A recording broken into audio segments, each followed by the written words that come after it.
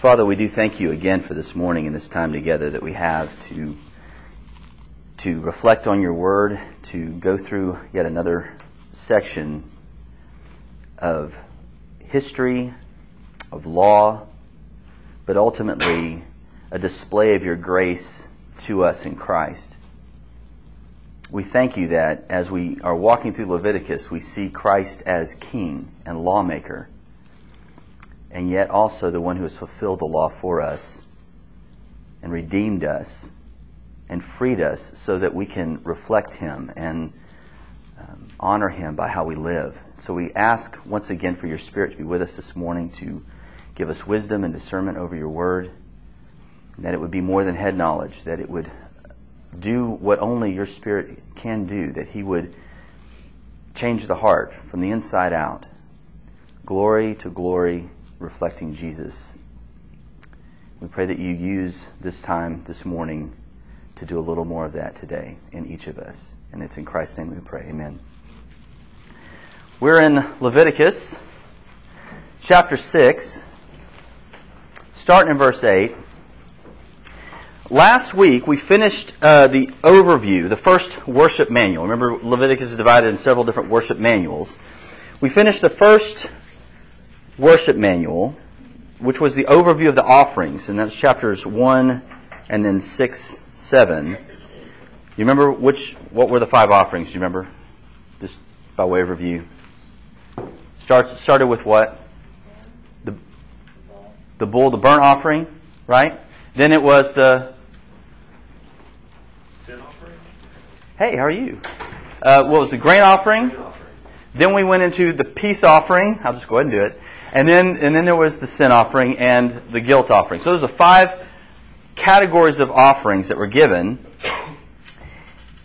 And these commands on the general offerings were directed to the lay people, right? Everybody knew this. Everybody had to do this. Everybody understood this applies to me. The second manual goes through the same offerings, but it's directed to the priests. The first manual is why it's needed, and then the second manual is how it's done. A little bit more detail from the standpoint of the priests. And I'll just come through it here. We're going to deal with 4 of them today, or there are 5 sections, but there's a reason for that. The first section we'll look at is again from the perspective of the priests, and that's 8 through 13. And then there's the grain offering, and then there's a grain offering for the commission of new priests, a new high priest. Then there's the sin offering, and then the guilt offering. And next week we're going to conclude the second manual with the peace offering or the fellowship offering. And in telling you that, I've highlighted a distinction between the first manual and the second manual. What do you think it is? It's out of order. Objection, out of order. It's out of order. Why would that be? Why wouldn't you just follow the same order that you had the first manual? What do you think is going on there? Show importance, okay. In what way? Is it not important in the first manual and it's important in the second manual? Why do you think they're grouped that way? Here's a hint. Nobody really knows. They just did it. And he put it this way. With the fellowship offerings at the end instead of the middle, the basis of the order for the first manual is a little different. And it may be, there's some theories, it may be that in the first manual they were grouped with what is involuntary and what's voluntary. You know, the burnt offering, the grain offering, and the fellowship offering kind of more voluntary. And the last 2, sin and guilt, were mandatory offerings. This one seems to be a little bit different grouping based on offerings that are most holy and holy. So there's a character of the offering. But really it's just kind of theory. There's just some speculation there. I'll bring that out. Another difference there, the second manual introduces categories within the major offerings. And we'll talk about that in a minute. There are categories within the major offerings. And then finally, this manual, because it's directed to the priest, focuses on procedure and process more than the substantive requirements of it. It's just how to do it. Do you remember we kind of did this in Exodus? there was, here's what I want you to do, and then whenever he got to the narrative part, here's what they did. It's kind of the same idea here. Here's what you need to do, and then here's how to do it. The second manual is focused on that. So we're going to take them one at a time, starting in verse 8. The Lord spoke to Moses, saying, command Aaron and his sons, saying, this is the law of the burnt offering. The burnt offering shall be on the hearth, on the altar, all night until the morning. And the fire of the altar shall be kept burning on it. And the priest shall put on his linen garment, and put his linen undergarment on his body, and he shall take up the ashes to which the fire has reduced the burnt offering on the altar, and put them beside the altar. Then he shall take off his garments, and put on other garments, and carry the ashes outside the camp to a clean place. The fire on the altar shall be kept burning on it, it shall not go out. The priest shall burn wood on it every morning, and he shall arrange the burnt offering on it, and shall burn on it the fat of the peace offerings. Fire shall be kept burning on the altar continually, it shall not go out. First of all, is this a suggestion? Hey, this is a good idea. What is this? Who's it directed to? To whom is it directed? Moses to Aaron. From Moses, God tells Moses to command Aaron and his sons. Who are they? The priests. So we see the first, really, in Leviticus, a direct command to the priesthood. Remember, this is still they're in limbo at this point. The priests haven't been initiated yet, or consecrated and set apart. They're still developing this part. And so God is telling Moses, begin to command what they're going to do once they're consecrated. And we're going to see that in a couple of weeks when that happens.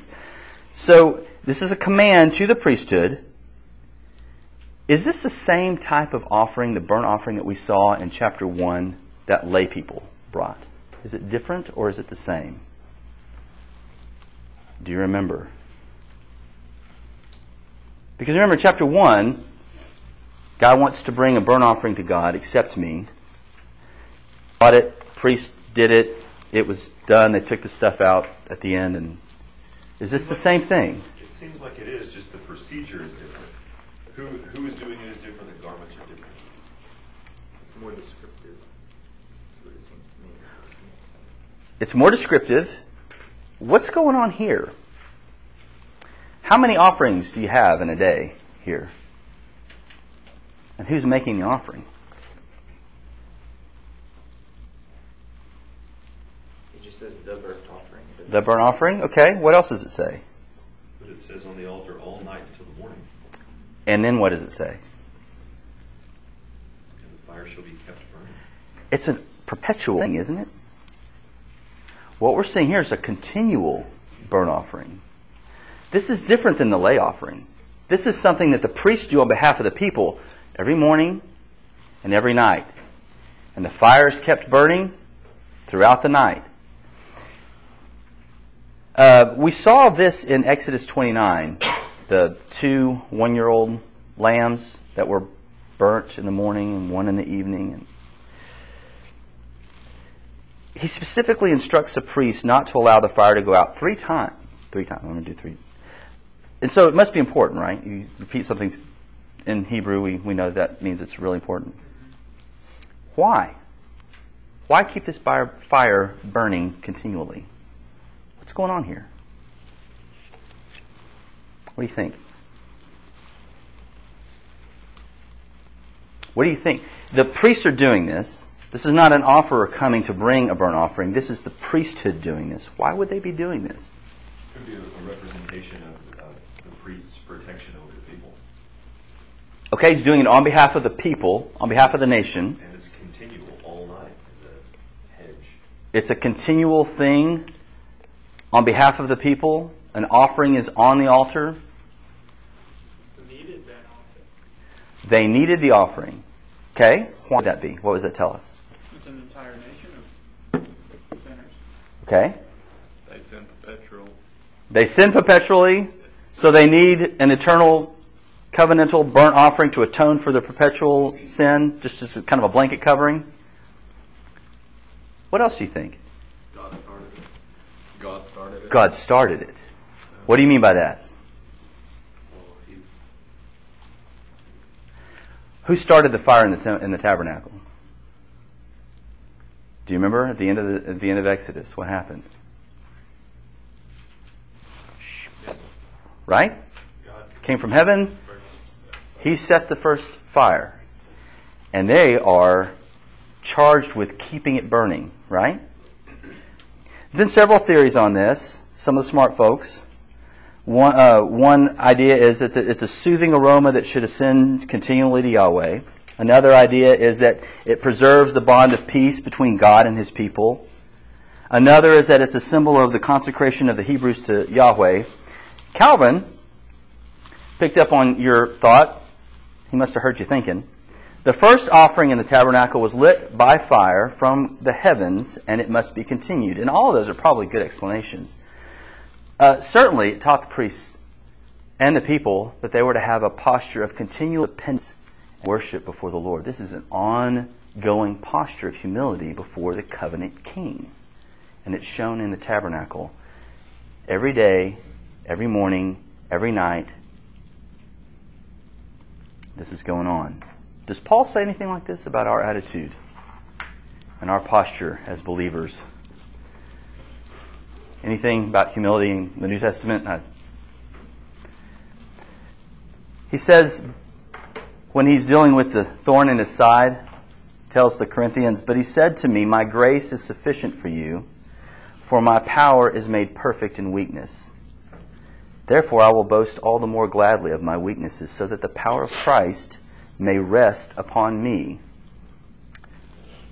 That's recognizing the power of God and our dependence and our need for Him. What else does it show about the priesthood? What is it calling on the priest to do to keep this going? What does it say about them? And the needed characteristic of a priest. Attentive, and they have to, somebody has to, either they take shifts to stay up all night and Right. in the fire, or people are always tired. Yeah, those 12-hour shifts are tough. It requires them to be faithful and diligent. They got to get wood. They got to keep it burning. They've got to be attentive to the fire. In fact, if I remember correctly, there are eras of high priests that are categorized by the time when they kept the fire burning. I think Eli and the fire was still burning under the leadership of Eli. Those kinds of things. They reference it based upon the faithfulness of the high priest at the time. For the fire to burn continually required the diligence on the part of the priest. What we see here is a strong focus on the need of faithfulness by the priest, specifically to intercede on Israel's behalf. We see this in Paul. "I thank my God in all remembrance of you, always in every prayer of mine for you, all making my prayer with joy." Philippians 1:3. If we're the temple of the Holy Spirit, who lit our fire?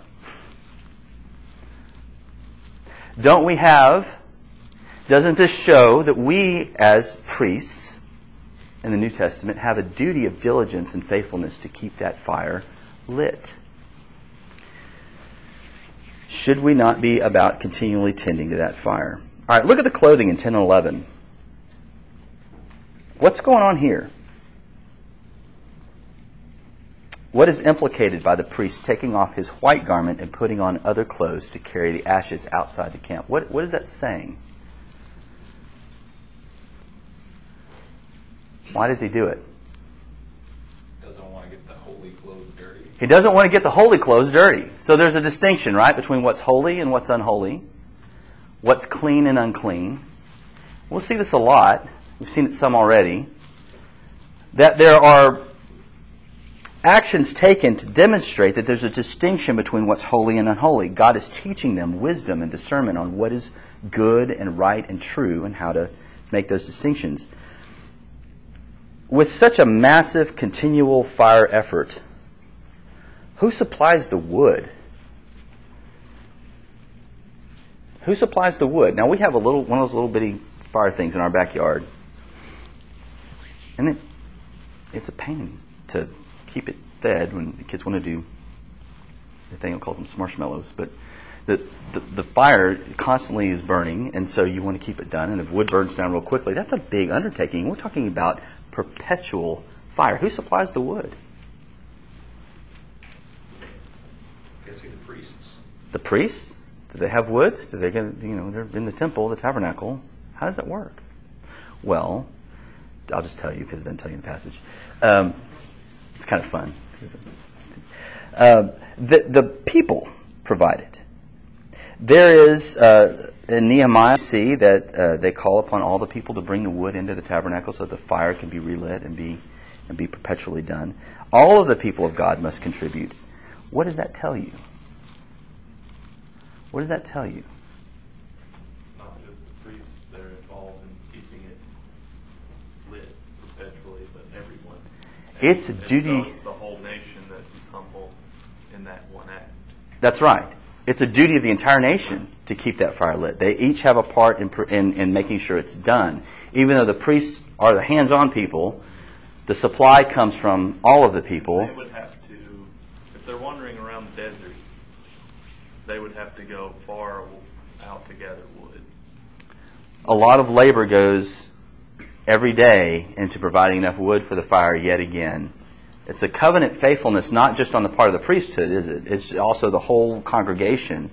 All of the nation is involved in this covenant faithfulness. Now, do you find it interesting at the end here?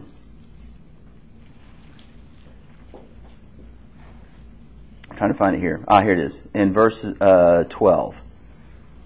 It says, "And he shall arrange the burnt offering on it, and shall burn on it the fat of the peace offerings." Do you find it interesting that they were to feed the fire with the fat of the fellowship offerings? Because that's just Baptist. How much alliteration I use? Feed the fire with the fat of the fellowship offerings. What does that tell you? It sounds like a new Sunday night thing that we got to do. It's a new program in the Baptist church. What does that tell you? They're feeding the fire not only with wood, but also with the fat of fellowship offerings. No Israelite was an island, and neither are we. Their fellowship offerings go to supplying the fuel for this fire. All right, let's look at the grain offering here. 14 through 18. "And this is the law of the grain offering. The sons of Aaron shall offer it before the Lord in front of the altar. And one shall take from it a handful of the fine flour of the grain offering, and its oil, and all the frankincense that is on the grain offering, and burn this as its memorial portion on the altar, a pleasing aroma to the Lord. And the rest of it Aaron and his sons shall eat. It shall be eaten unleavened in a holy place. In the court of the tent of meeting they shall eat it. It shall not be baked with leaven. I have given it as their portion of my food offerings. It is a thing most holy, like the sin offering and the guilt offering. Every male among the children of Aaron may eat of it, as decreed forever throughout your generations, from the Lord's food offerings. Whatever touches them shall become holy." Whatever touches them shall become holy. Now, grain offering, it's not much different here than what we've already learned in chapter 2. The priests must eat what was not burned, and only the priests, not their families, because it has to be eaten in the courtyard of the priests in a holy place. Why should the grain stay in the tabernacle or the temple? Later we'll see in the temple. Why does the grain stay there? What does it say?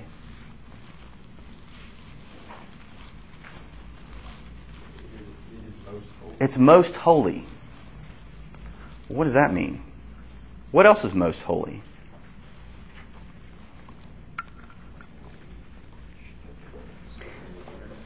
It's like that most holy term we've seen before is the term holy of holies. The grain offering. Yes, it's not. This is very not salty. And I'm not thirsty, I promise. It's okay. So it says a holy of holies. There, again, the offering itself has the characteristic of the inner sanctuary. Do you remember the grain offering? What we talked about was what it was representing. Burnt offering was acceptance. Grain offering was, do you remember? They were usually done together.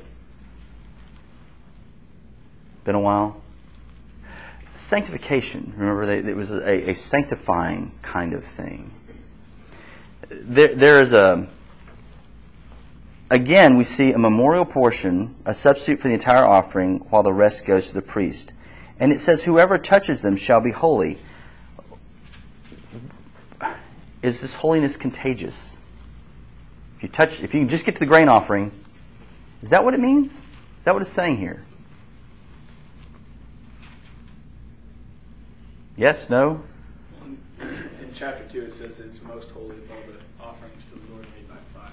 Okay. So it's the most holy of all the offerings that have to deal with fire. So, what does that mean then? Whoever touches it shall be holy. Or They have to be holy in order to touch it. they have to be holy in order to touch it. What does that tell you? Only priests. Only priests. Again, there's a distinction between what's holy and unholy, clean and unclean. There's a discernment that has to take place here, that God teaches them this distinction between what is holy and what is unholy. That's right. And the declaration of God is the controlling thing. The emphasis in the Hebrew is actually that only the holy are to touch the grain offerings. Notice the exhortation to treat this most holy offering with reverence. And we saw earlier that this offering was related to sanctifying various things. Here's the question for us on this. Do we attend to our sanctification with this kind of reverence? Do we attend to the sanctification of our brothers and sisters in Christ with this kind of reverence? This was another call we see to faithfulness by the priest. It was a model for the other Israelites that God's holiness was to be respected, and that's shown in the action of the priest in relation to the grain offering. How they treat it, how they modeled the glory and the holiness of God in their use of the grain offering was a model to the rest of the congregation, the rest of the nation, that God's holiness was to be respected. Are we modeling the worth of Christ and His holiness well? Are we doing that? Let's look at the ordination offering, 19:23. The Lord spoke to Moses, saying, "This is the offering that Aaron and his sons shall offer to the Lord on the day when he is anointed. 1/10 of an ephah of fine flour as a regular grain offering. Half of it in the morning and half in the evening. It shall be made with oil on a griddle. You shall bring it well mixed in baked pieces like a grain offering, and offer it for a pleasing aroma to the Lord. The priest from among Aaron's sons, who is anointed to succeed him, shall offer it to the Lord as decreed forever. The whole of it shall be burned. Every grain offering of a priest shall be wholly burned. It shall not be eaten." Who's the anointed priest here? Who are we talking about? Is there a distinction between a regular priest and an anointed priest? The high priest. The high priest. So we're talking here about the ordination of a new high priest. What does this remind you of? What does this look like? Morning and evening it's offered. It's perpetual. Does this remind you of the burnt offering we just read about earlier? It's a continual grain offering by the anointed high priest on behalf of the priesthood.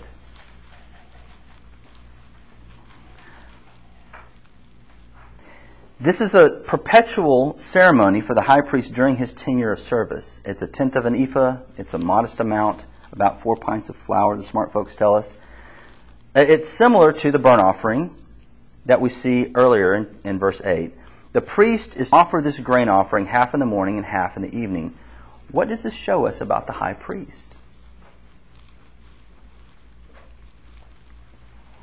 If he's having to offer this every day, what does that show you about him?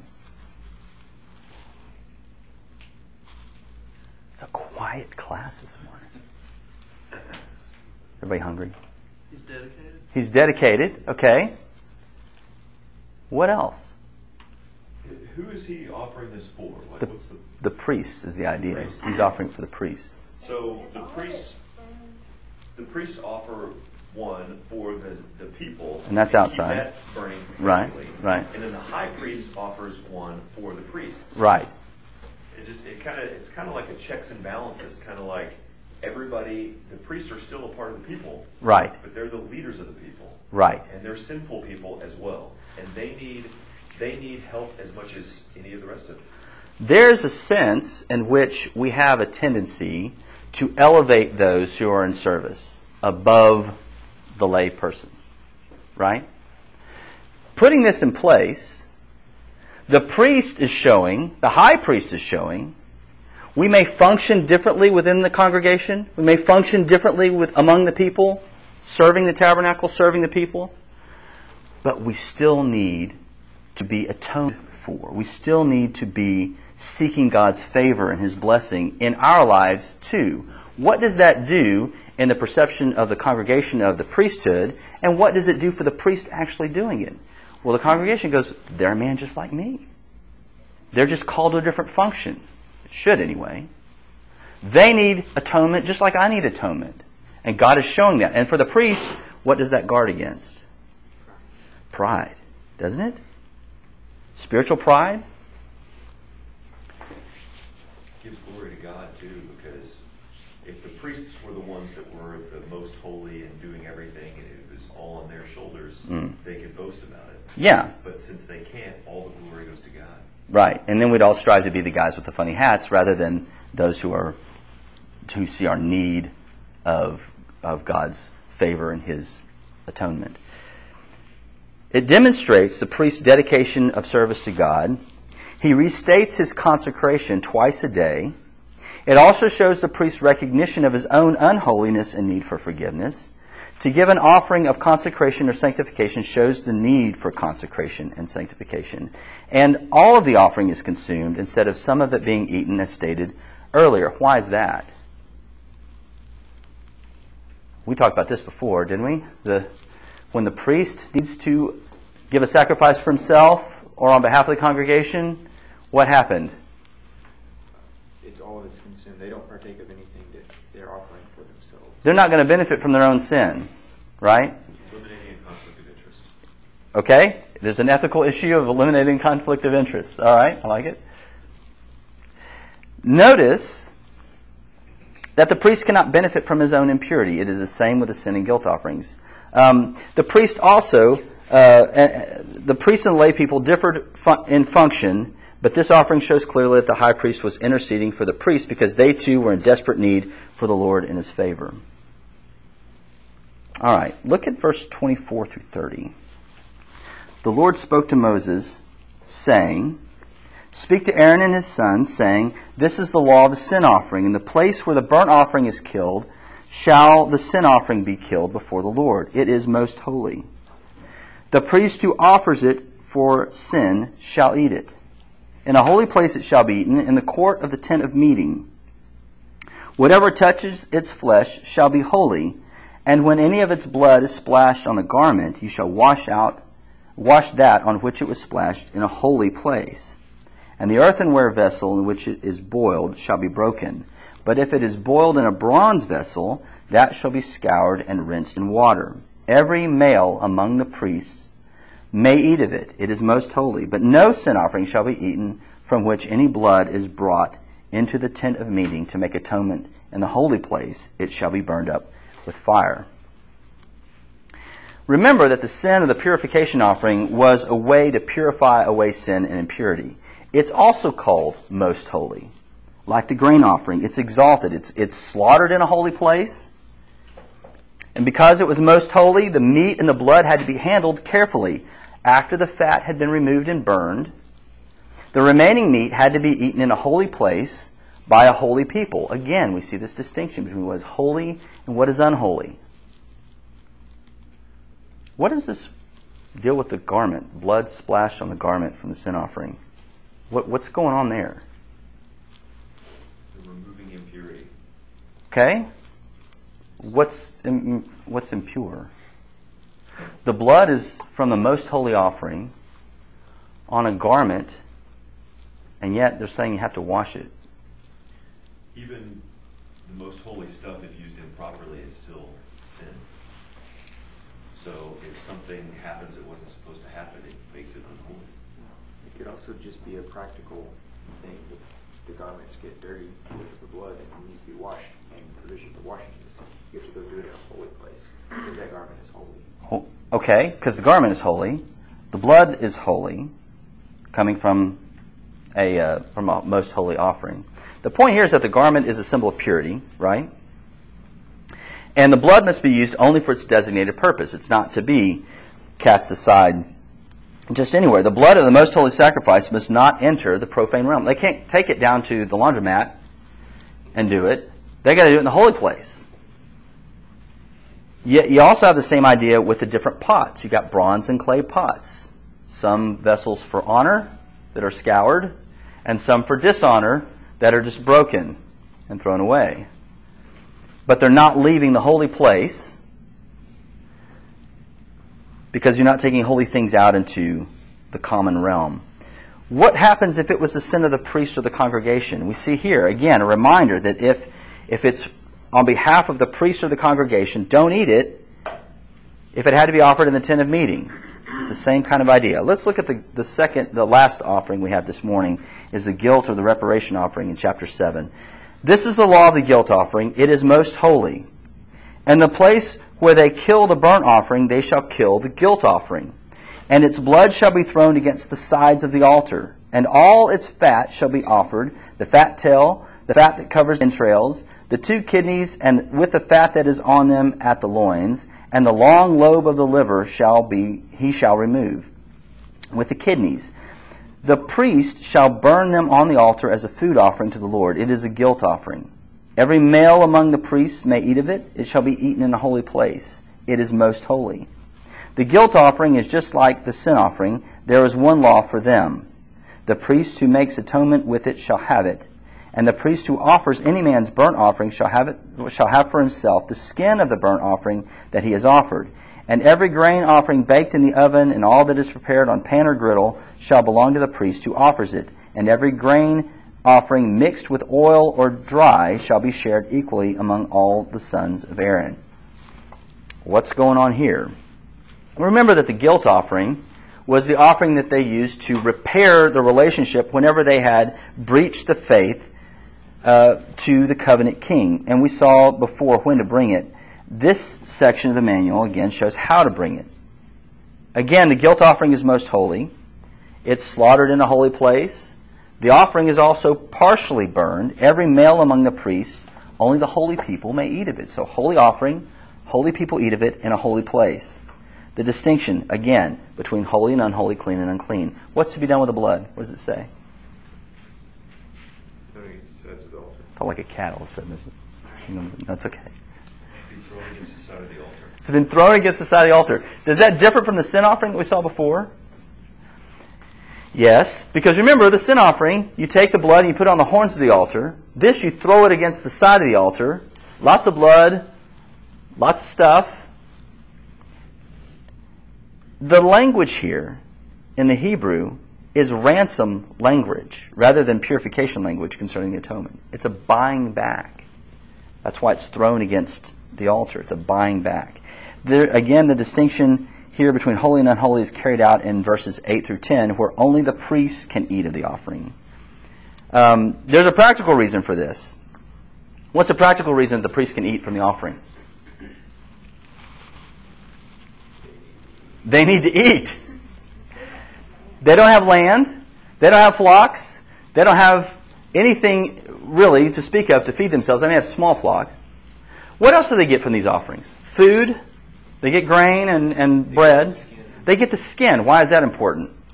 They're just a bunch of rednecks? Why do they need the skin? They need clothes, tents, all that kind of stuff. The stuff you need to make clothes for your family takes a lot of dead animal skin. Live animal skin is a different story. A lot of skin to do these things.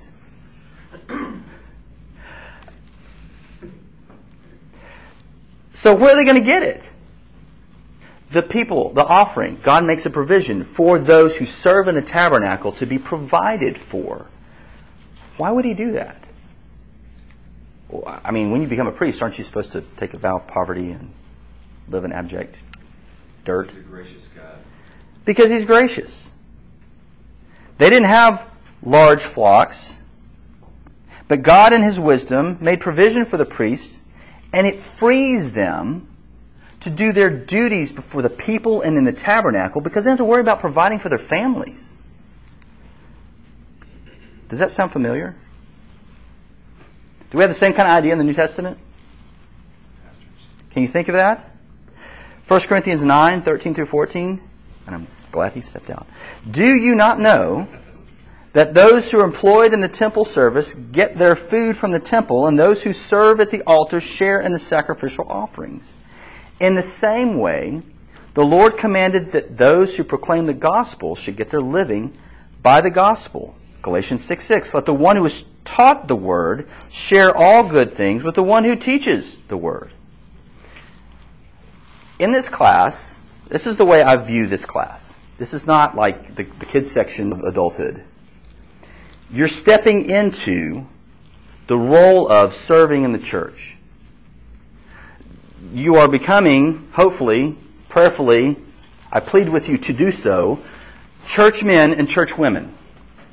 Those who are plugged in, involved, and part of a congregation, this one in particular. And part of that is understanding what's going on with leadership and lay person stuff. I will tell you, I've been in churches for a little while, and one of the things that's always bothered me, especially Baptist churches, is that, again, I'm glad you left, is this anxiety that many pastors feel that whatever they say may be the next thing to set somebody off to set the eventual demise of their job at a church. That's how they provide for their families. And it's not just financially. The Lord is aware that if the needs of the shepherds are not met, they will not be able to care well for the sheep. It's not just financially. And again, I don't want you... Nothing going on that I know of here. Don't read into anything. This is general. Make you aware. People stepping into the roles of leadership in the church and being active in church. You need to be very conscious and careful about what is constructive criticism and what is just being snarky. Because it affects more deeply than we realize those whose livelihood depend upon a congregation wanting them to be there. Does that make sense? Nothing in particular I'm thinking of here. I'm just talking general principles. We should be very free with our encouragement to our leadership. With Philip and Chad and Colin, I think. Very free with our encouragement there. A few untimely, harsh words or non-constructive criticism can suck the joy out of shepherding God's people. As the author of Hebrews reminds us, they are keeping watch over our souls as those who will have to give an account. Let them do this with joy and not with groaning, for that would be of no advantage to you.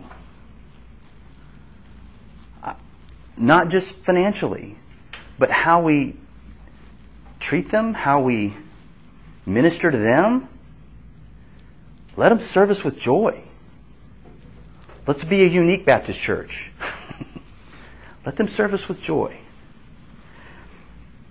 It's the pastor elders that are charged with tending to feeding the fire of the Word, reminding us of our constant dependence and need of Christ. It's the pastors elders who are charged with watching over the sanctification of the souls of Christ's people by faithfully calling them to holiness.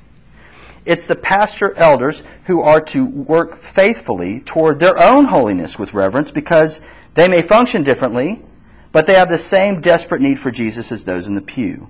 It is the pastor elders who are charged with instructing us in wisdom so that we can discern between what is holy and unholy and the grace of the one sufficient offering given by Christ that atones continually for the forgiveness and holiness of His people. It's their charge to teach us these things, to be about shepherding us well. And adding to that, I mean, think about it. the weight of the statement of, as one who must give account for souls. Be encouraging to them. Be encouraging to them. Love on them. Unlike the priest we read about this morning, our great high priest does not atone for himself. There's no perpetual burnt offering for Jesus. He offered once, and it was enough. Unlike the priests under the Old Covenant, we have a great high priest who is sinless and does not need to atone for himself. He does not have to give a symbolic offering again and again to show his consecration to God's service. He is God. He proved his dedication both to the holiness of God and to the redemption of his people through humbling and obedience even to the death of the cross. Further, his blood does not stain our garments, requiring us to wash it off. Rather, his blood makes our garments white. Do you see the distinction? Christ, our eternal high priest, cleanses us by means of his own blood. David's always wanted me to talk about Revelation. Here's my nod to Revelation. In Revelation 7, chapter 7, verse 13 and 14, it says, "Then one of the elders addressed me, saying, 'Who are these, clothed in white robes, and from where have they come?' I said to him, 'Sir, you know.' And he said to me, 'These are the ones coming out of the great tribulation. They have washed their robes and made them white in the blood of the Lamb.'" He is our perpetual burnt offering. He is our perpetual ordination offering as priests, because we are considered to be a nation of priests. We have the duty not only to call other people to holiness, but to maintain and faithfully monitor our own holiness. It's a serious thing. We should treat it reverentially, with great attention. How are we doing? How are we doing? Are we before the throne daily, calling on God once again to make us faithful and thanking him for his covenant faithfulness to us? Are we looking around saying, I need to be about challenging a brother or sister in Christ, encouraging a brother and sister in Christ, because it's the temple that I'm concerned about. Not my own happiness, not my own, did my favorite song get played, not any of that, did it have a backbeat, none of that. It's what's the holiness of the church, and what is it portraying to the world outside? A lot of how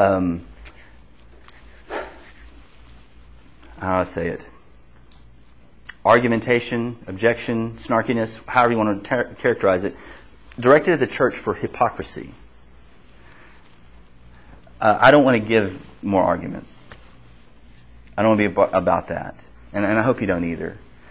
We need to be daily, humbly recognizing our need for Christ, our dependence upon him, and our need to press on toward holiness in the church. These guys were called to model it for the rest of the nation, to work on their own holiness as a model to the rest of the nation. And I think the call in the New Testament is the same for us. Any other comments, questions? This was a long one. I know it had a lot of various and sundry parts, but it's a picture, again, of what we're called to be and who we're called to be. Kevin, one thing that stood out to me today is how much, you said this obviously, but it just stuck out in my mind, is how much we need to help and pray for the leaders of our church. Because you look at the model of this carried forward to the New Testament, Christ is now our high priest, who is continually, prayerfully helping us, the leaders of the church and all the people. Right. But with the analogy that's in here, the people gathered all the wood and brought it to the high priest. Right. We need to do that for the pastors and leaders of our church. Yeah. We need to help and all band together. Yeah, I think there's a real tendency among us to view the guys who are in the pulpit as being the really holy super Christians. And while they're learned and while they're studied, they still struggle with their own pride, their own sin, their own thing. And we need to be praying for them, taking their holiness on our shoulders as well, pleading with God for that work as well. Because that's a tough burden, to be in the limelight from everybody seeing how your kids act, how your wife may respond to an offhanded question. That's a big scrutiny. That's a big deal. And we need to be in prayer for them. For Philip and Amanda, for Chad and Amanda. It's nice that we have Amandas as wives because it makes it easy to remember in prayer. But we need to be in prayer. And Colin, as he's doing his thing, pray for them. Be on your knees for them. That Christ would be working and continually keep them kept.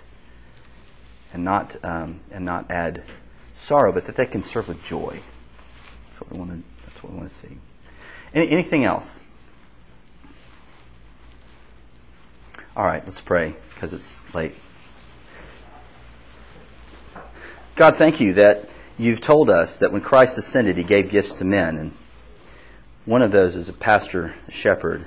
And we pray that you would make us remember and conscious of the needs of the leadership of Philip and Amanda and of Chad and Amanda, and that we would be not just willing to support them financially while they are preaching the gospel, but also that we would be encouraging to them, that because of how we treat them, they could serve our congregation with joy. Father, I pray that you do the work in this class of, again, shaping us and moving us toward being vibrant, active, wise members of the local body. And this is one of those elements where we see the role of the pastor and the needs that you have provided for there. And that may we be faithful in addressing those needs, not just financially, but emotionally, and loving on them and supporting them. Father, as we also look at this passage, we also see the need of our own faithfulness to attend to our own holiness, not to allow what is unholy to creep in and to stain our garments, so to speak. God, I pray that each of us is convicted of our own sin, but rests in the grace of the finished and completed work of Jesus. Thanking him for his grace, thanking you for your love, and thanking the Holy Spirit for his fellowship in us and among us, drawing us together in unity to display the glory and beauty and holiness of Jesus. We pray for these things again. In his name, amen.